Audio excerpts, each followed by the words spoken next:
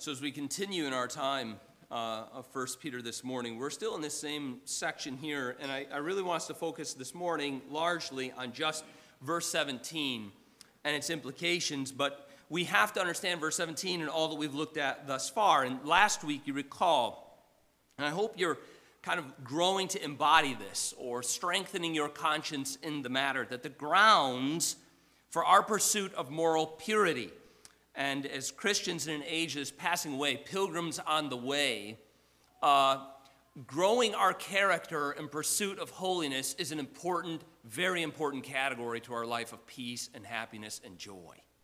It's important that this is a part of our Christian journey that we pay careful attention to. Accountability, friendships, meaningful relationships that help aid our pursuit of holiness.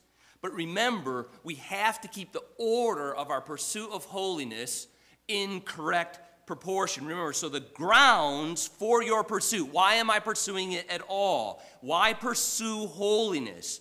The grounds of my pursuit of moral purity is the holiness of God.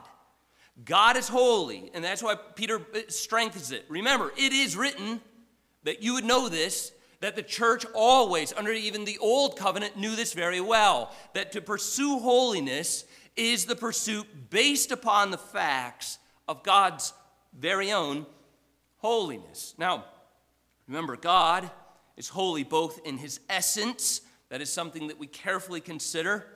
He is holy. That's what holiness is. He is himself holy in essence, but he is also holy in his ethics.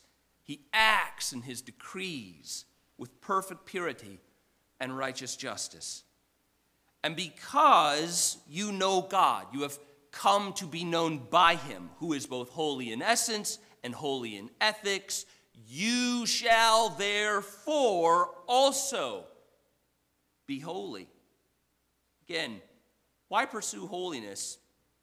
Why the strenuous activity to try and strengthen your character, refuse to sow bad habits? Why? What's the cause for such strained activity? Because God is holy. That's why. You belong to him. And now further, Peter is going to press in upon this issue of identity. Again, we looked at this slightly, just briefly last week, but notice this issue of familial relation. Verse 14. Again, it was just read for you beginning of verse 30. Therefore, prepare your minds for action. Again, it's going to take sober-mindedness. Be sober-minded. Do that. Pursue thoughtfulness. Set your hope on grace. Verse 14, as obedient children. Don't be conformed to the passion of your former ignorance.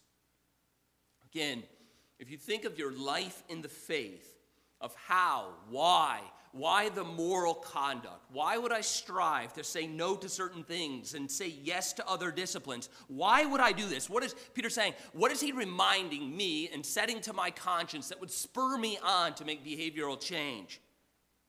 Because he lays in of your family relation to God. You are no longer belonging to the impulsive and wicked manner of life that you once possessed. Impulsiveness doesn't have its place in Christian conduct. A wicked manner of lifestyle, sowing bad habits, which reap even worse character, cannot be a part of your life. Why? Because you belong to a holy family. In fact, in contrast to being impulsive, being wicked in your secret conduct, rather be sober-minded in your judgments. Remember, a few weeks ago, we defined sober-mindedness and the add-on of being sober-minded and preparing your mind for action. We simply said we need to be thoughtfully self-controlled individuals. This is something we need to strive for in our conduct, to be thoughtfully self-controlled. If I could add to that just for a moment, if we were to tease out, what would that mean to be a thoughtfully sober-minded, a thoughtfully self-controlled individual? Perhaps to some of the younger people, pursuing career, living life in a web of relationships, considering networking. I would urge each of us as Christians, as we're migrating through all of the issues of younger life, we must teach and model a different scale of values. We must be about the business of teaching those around us, modeling for our children a different scale of values than the current culture possesses. We need to resist assimilating to culture. Perhaps you could think, what does it mean where you're at in life to resist assimilating? How can you think, I want to mirror my familial relation? I belong to God who is holy, and I want to live out that ethic and being a thoughtfully self-controlled individual. I want to be a good family member. I want to be a child to God who is my Father. What does that look like? But instead of investing in prestige, education, power, what amounts to resume building, we need to orient our lives around good character that seeks to love our neighbor and enjoy God's good gifts and rightful gratitude. Again, we can get into do's and don'ts, do this, don't do that. Don't be caught dead doing this or behaving this way or watching that program. But just think for a moment in the bigger categories of life, investing in prestige, power, and education, all the things that amount to nothing more than resume building is what our culture is after. We need to orient our lives around good character that seeks to love one's neighbor and to enjoy God's good gifts and rightful gratitude. This is what it would mean to live life thoughtfully, self-controlled. Now, there's a certain measure here that Peter's going to play in or lean in upon on the idea of the measure of mimicry that goes on in natural households and is to be a part of our life in the spiritual household. You see, children, and we have many of the young ones here in the church and more to come. Each time a baby is born and folks begin to talk, one child, when the child is born, looks like one parent, if not even both parents, from the moment they are born. As they progress through time, they begin to act like one or both of their parents in certain behavioral patterns. Again, that is both good and bad. But Peter uses the exact same familial concept, children behaving and mimicking like their parents. He uses the same concept in the spiritual household to lean in on your call to performative holiness. That is, the natural family relation of a child who mimics his father or his mother or her mother, etc., etc. The child who mimics a parental behavior is what Peter leans in on for us to consider in our lives of holiness. You see, before God was your father, you were idolatrous. You lived perhaps in immorality of mindset, drunkenness and behavior, vanity, anger, all that goes with it, pride of place, etc., etc., etc. Before you knew God as your Father, this is who you were. Notice the text. As obedient children, now don't be conformed to what? To the passions of your former ignorance, idolatry, immorality, drunkenness, vanity, power, pride, etc. You were at one time, Peter says, ignorant of doing what was right. But now, you have come to know holiness. How have we come to know holiness? By first being birthed into a holy family. You're obedient children. You belong to God as your Father. Mimic your Father. Follow in behavior that is fit for a holy family. What attends to the birthing? Remember, we notice this again and again. I'll simply cite it for you once more just to get the order right. Notice verse 3. Blessed be the God and Father of our Lord Jesus Christ. According to his great mercy, he has caused us to be born again to a living hope through the resurrection of Jesus Christ from the dead. Verse 14, now, as these obedient children birthed in this holy family, pursue holiness. Look at verse 17. I'll pick up in verse 14, I guess, and then I'll read down through 17, and we'll pursue the text this morning. As obedient children, do not be conformed to the passions of your former ignorance. You just were ignorant of holiness. You were ignorant of the categories. You were ignorant on the level of character pursuit. You were ignorant, and you performed a life of passion. But, now that you're as obedient children, verse 15, as he who called you out of that, he who called you out of this previous life of ignorance, he who called you out of that is holy. This is the grounds of your then pursuit. You also, since he who called you is holy, you also be holy. In what manner of life? In all manners. In all your conduct. Resist impulsive ignorance. Again, the reminder from the law, verse 16, since it is written, it's codified for the people of God. It is written, you shall be holy. Upon what grounds? My holiness. For I am holy. And then, as I mentioned just by way of introduction, Peter leans in on the familiar relation began in verse 14. You're a child in this family. He reiterates that in verse 17. And if you do call on him, right? If you call on him as Father. So again, the familiar relation that you're an obedient child. If you are a child in this holy family, if you call on him as Father, who judges impartially according to each one's deeds, conduct yourselves with fear throughout your time of exile. Now, I want to pursue verse 17 with you for a few moments. It's very important that we get these categories right and the formulations correct. So I'm trying not to be tongue-tied and try to make sure that I'm helpful in this text for your sake, for my own, that together we receive this text in the way in which we are to receive it and will aid in our perseverance. But I have two questions that I think we have to ask about this text. I'm sure you've thought of it before. Perhaps you've brought resolution to yourself in various studies to these questions, but I want to prompt you to ask them yet again with me this morning, and I hope to provide an answer and a way forward. Question number one that we have to ask to make meaning out of verse 17 and the entirety of the familial text, beginning in verse 14, about your pursuit of holiness.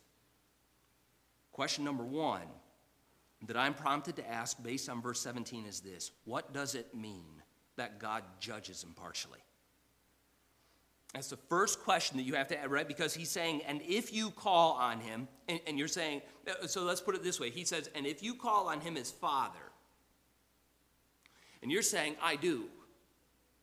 Because I've been birthed in this family in verse 3. I belong to the household of faith. And then I hear Peter say, then as an obedient child, and you say, yes, I want to be that, or I'm in pursuit of that in my pilgrim's journey, for better or for worse. For moments of highs and moments of low. Overall, as I cast my life in its order, I'm pursuing this obedient childhood. I'm pursuing it. Okay, then. If then you are that individual and you call on him as Father, who judges impartially, and you're like, how is that? What does that mean? He judges impartially. The second question, because this is supposed to push you on in your obedient living, so you have to figure out, what does it mean? Question number one, what does it mean that God judges impartially? And related to that is question number two. How does the fact that God judges impartially urge me on to greater obedience? Right?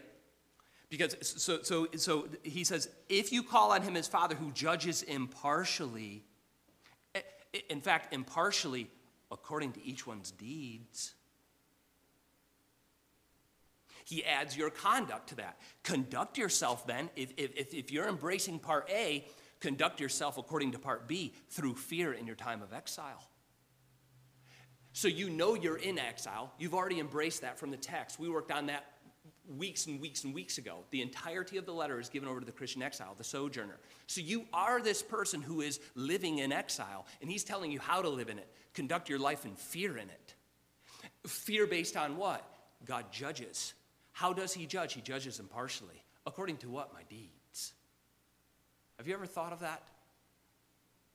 So let me ask you this. So I'll put the two questions in tandem and work through them. Number one, what does it mean that God judges impartially?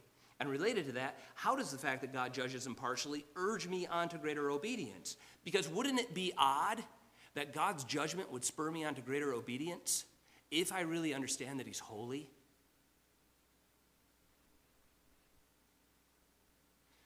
Because I don't know how it would urge me on to obedience. It would urge me on to crippling fear. Right? So if I categorize God's holiness, and then I think about myself for less than 10 seconds, I'm thinking there's such a chasm between the two. I don't feel urged on. I feel crushed under the thought. So, but it's not meant to crush me. It's meant to fuel me. How do these things relate? Number one, the question of what does it mean that God judges impartially? If I could describe it for you, and I kind of gestured in that direction at the very beginning, but it is simply this. God's impartiality means that he does not differentiate according to the flesh. If you could jot that down or think about that in your mind, simply put, God's impartiality. If you call on him as Father who judges impartially, you're like, what type of judgment is he doing? It's impartial judgment. What does that mean? But that he does not differentiate. According to what? According to the flesh. You see, he does not judge you on the basis of your intelligence, on the basis of your beauty, on the basis of man's power or riches or connections. That's why I say to you, if we're to embody the Christian faith, it is to teach, it is to model a different scale of values. We have to resist being assimilated into culture's scale of values. Why? Because we pursue differentiation amongst us by the flesh. Prestige of place, power of education, finances in the account, resume building. This is how we differentiate between us. This is why we sacrifice faith to pursue it. Because we have pride of place as the object of our faith. So we're being reminded, no. You can't assimilate into that culture. You can't assimilate into that scale of values because you're an obedient child. You belong to that family. No, you don't belong to that family. You belong to God's family. You belong to a holy family. So your culture to which you assimilate is markedly different. And what helps you and aids you in making that sacrifice to the flesh, that I really want this, and I want that stroke, and I want that acclamation, I want that recognition, what helps blunt that blow of giving that up in order to pursue a life of family, simplicity, growth, dedication, and discipleship, is that I remember God does not judge me according to that. That is not how he views me. What difference does that make? I belong to him. His judgment of me is what I want to scale my life by. I immediately find out that if I call upon him as Father, I find out something striking about his judgment. It does not differentiate according to the flesh.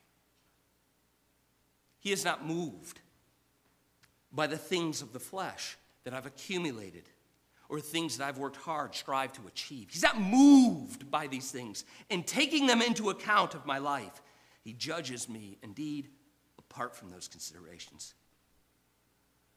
But there is something that he does judge me by. Peter's very clear. Notice it. And if you call on him as Father, you belong to a holy family. Remember, he judges impartially. And I want you to think of it, if you can, again, about this issue of cultural assimilation. That would be, if you could argue, he could judge me partially. Like he could take into account my accomplishments, and he could put them on the scale amongst fellow human beings. But he doesn't. He's judging you impartially, but he is judging you according to something. That is, he judges them partially, but according to each one's deeds.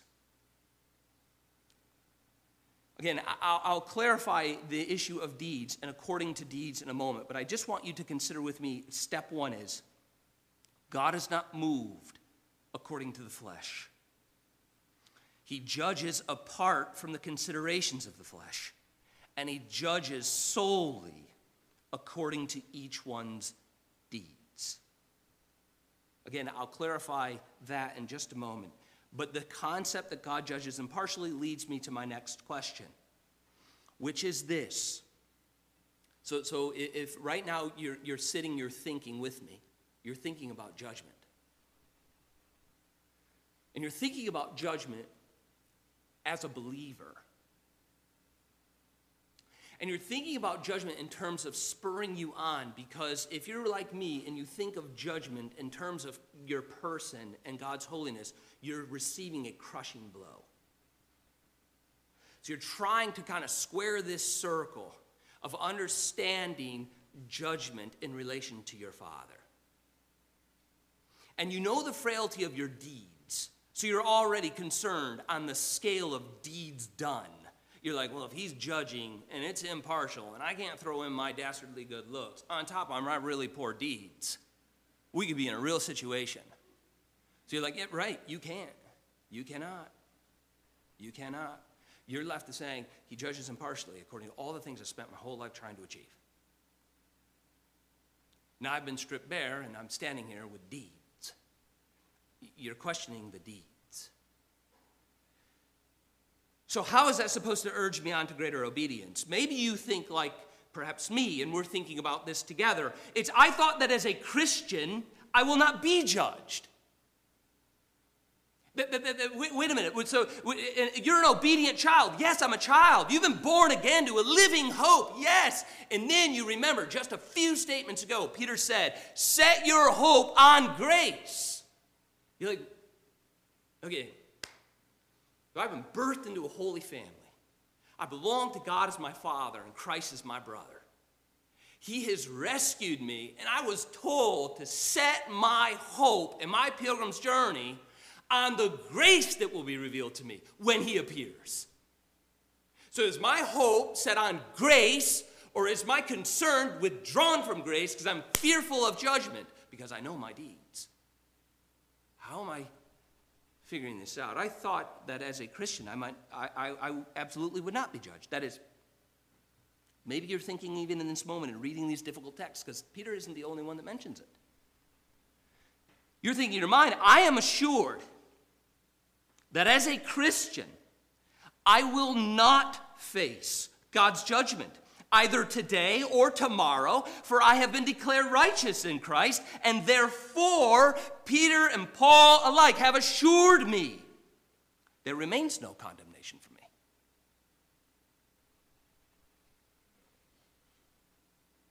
That is the good news of the news that's pronounced. So how are we doing this? This isn't the only time. You know this. I know this. Together we've seen this in Scripture, and you see it in ordinary conversation, whether it be politics, philosophy, math. Pick your place. Wherever it is in your sphere of thought, two things can be true simultaneously. So let me give that to you, and let's finish up this text. Simultaneously, there are two things that are true about your life as a Christian. And as you finish your pilgrim's journey and try to live it out faithfully, there are two things simultaneously true. They are, number one, you have to get the order right and you have to think it all the way through. Number one, two things are simultaneously true about my life in Christ. Number one, I am justified by grace alone. You have to accentuate the alones. Labor there. Put all your weight on there. This place of the alones is where you have to rest. That's why, listen to the language. You're justified by faith. Yeah, sure. No, I mean it. Like, I mean it as in, like, I'm justified by faith alone. I mean it. Okay, but what is Peter saying then? So, number one, I am, as a Christian, I am justified by grace alone, through faith alone, in Christ alone. Therefore, I will not face judgment. Again, I will help with this, but you have to think this through and lay it to conscience. I'll read one more time because that's kind of what I do. And then we'll move on to number 2. I am justified by grace alone, through faith alone, in Christ alone. Therefore, I will not face judgment. Number two, there are 2 things simultaneously true at the same time. This is legal, it's appropriate, it's right, it works. This is how it goes. Number 2, I will be judged in the future. And make sure if you're jotting and you're going to lay these to conscience and work through these categories, be very careful here. Be very, very careful. I will be judged in the future according to my deeds. So get the according to in the note. Because the very next question that you're probably asking right now, if you wrote them down or you thought them through in your mind and you heard both of them together, your question is this: how are these two statements simultaneously true and not contradictory? Right? And if you're a thoughtful believer, you've had these concerns before. Because each one of us celebrate that it is through faith, by grace alone, in Christ that rests upon, and in faith that rests upon Christ alone. We've all celebrated that. We always regularly celebrate that, daily, hourly celebrate that. And yet you've come across troubling statements in the text that you're limping along with. You're thinking about this issue of justice and judgment and freedom in Christ, right? So how can these 2 statements, I won't be judged and I will be judged, be simultaneously true and not contradictory? The answer is this: because they are held in right order. And I'll explain. But in the short, as I mentioned maybe 2 weeks ago, even in the functionality of the ordering of the letter itself, Peter has right order. Because these 2 statements are held in right order. I want to note first, carefully, for you to work through this consideration. Note very carefully what Peter says here. I'll read the text again, and then we'll just piece a couple of statements together. Right, so you're the child. You belong to a holy family. You used to be ignorant, but you're no longer that. So he's calling forth your new and your clear identity and understanding.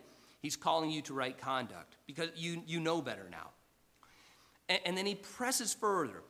And if you call on him as Father, which you do, who judges impartially according to each one's deeds, then think about your deeds wisely.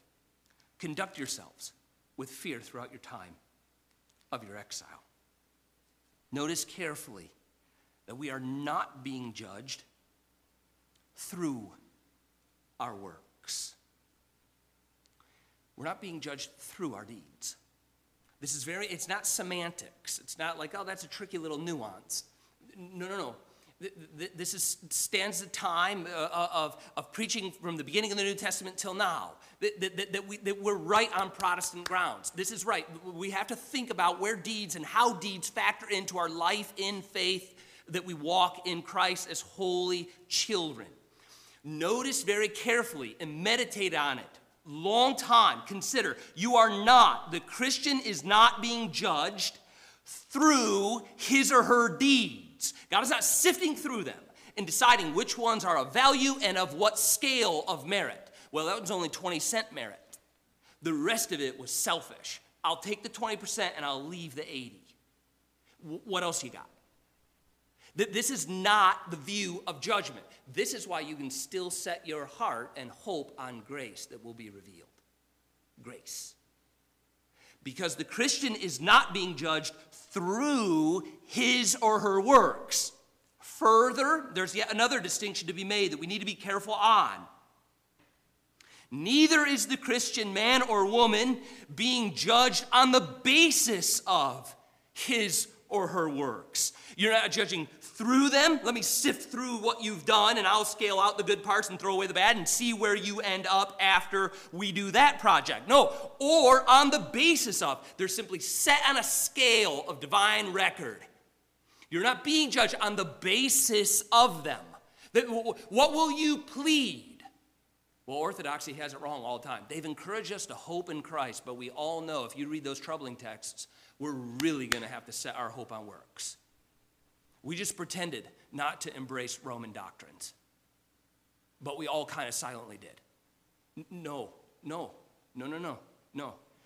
We're not being judged either today or tomorrow on the basis of your works. But rather, Peter makes clear, we will be judged in accordance to our works. What does that prove? But that fruit of works flow from faith which is possessed. You see, what's the nuance? It means that our deeds are never what justify us before God, either today or tomorrow. Please, you have to lay this to your conscience, because you're structured, you're hardwired in a covenant of works program. You want, in your own selfish, guilt-ridden kind of sense of spirituality, you want to prove by your deeds. That's why, like, if we preach about performance, you can grow a crowd and get some real good traction because it corresponds to the weight we bear, because our faith is fragile. Let me urge you, this means that our deeds are never justifying us before God, either today or tomorrow. Rather, our deeds justify our profession in this life, that we indeed are children of God's family. You see, deeds are the fruit of faith. They will be meted out. The fruits will be evident. The deeds are evident. A man will be judged according to these deeds. Deeds, according to, not on the basis of, or because of, or through, but in accordance with. With what? A faith, a lively faith that terminates on Christ. You see, the final judgment will not render a verdict. Please hear this, I'm working towards my conclusion. Only 45 more minutes. You lay this to your mind. The final judgment will not, this is the only way that God's holiness does not terrorize you, if you have any concept for what it is and what you are. The final judgment will not render a verdict that is different than the one that we enjoy today. Rather, it will confirm the elect as those who have been not only justified, but indeed as evidenced, sanctified by grace. It will confirm that indeed your faith terminated on him. It won't decide. Your deeds won't determine whether you trusted in him or not. Your deeds will confirm a lively faith that clung to him. Calvin comments, after God has received us into his favor, us as people, right? So hear it in concert of this text. You've been birthed into this family. He caused you to be born. And now, as obedient children, they're no longer lost in ignorance, but laid hold of light by his mercy. You belong to him as Father. You're his child. After God has received us into his favor, he also receives our works. How? As a gracious Father. There is therefore no inconsistency in saying that he rewards our good works, provided we understand they are his works.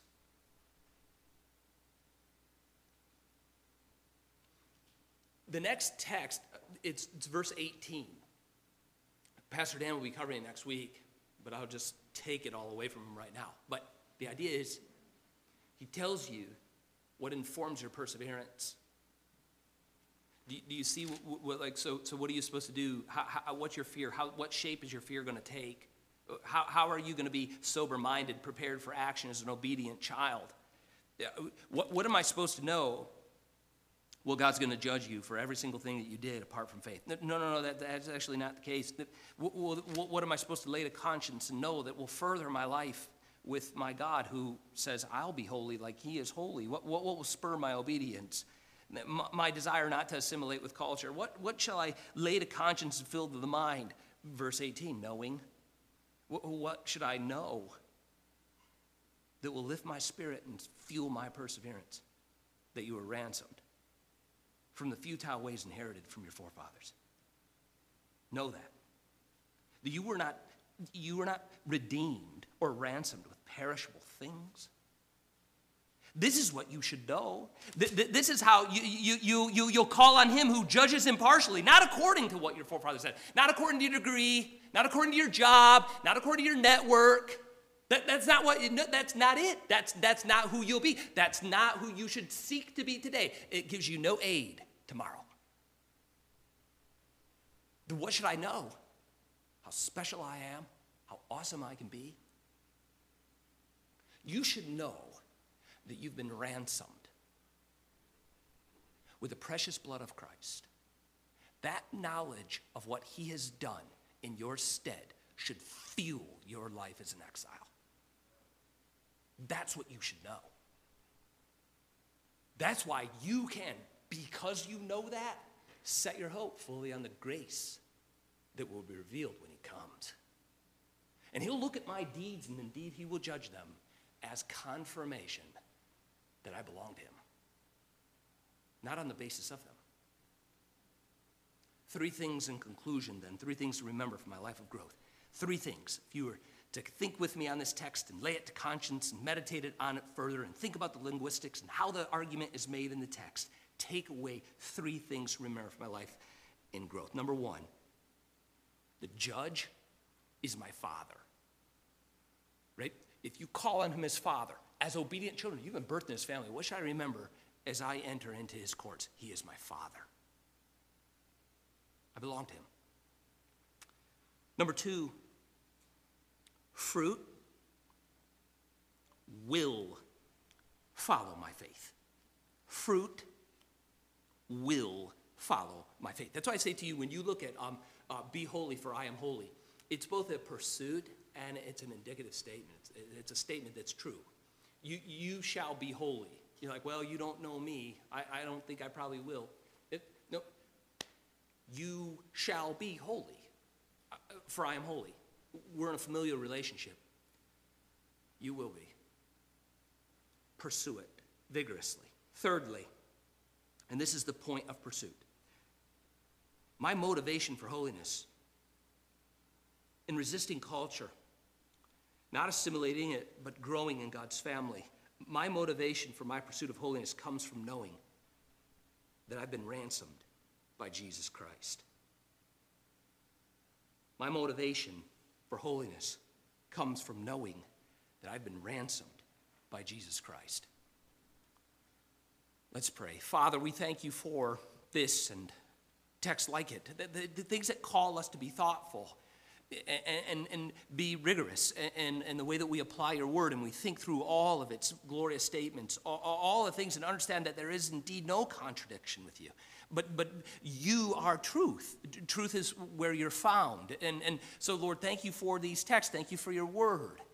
Help us against the flesh, for we fall away from this, and we want to pursue things that will purge us from our own wickedness on our own account. Let us flee to Christ. Let us remember by knowing and calling to mind that you are holy and that Christ redeemed us so that we would likewise be holy. Where we are weak in good works, please help. Let us be disciplined. Let us give ourselves the ordinary means of your word, your table, baptism, your preached word, discipline, and prayer, so that your Spirit will continue by your grace and mercy to produce confirming fruit, so that it will kill our doubt. Help us in these things. We're weak, frail. You know that. We're altogether human. Help us. In Christ Jesus' name we pray. Amen.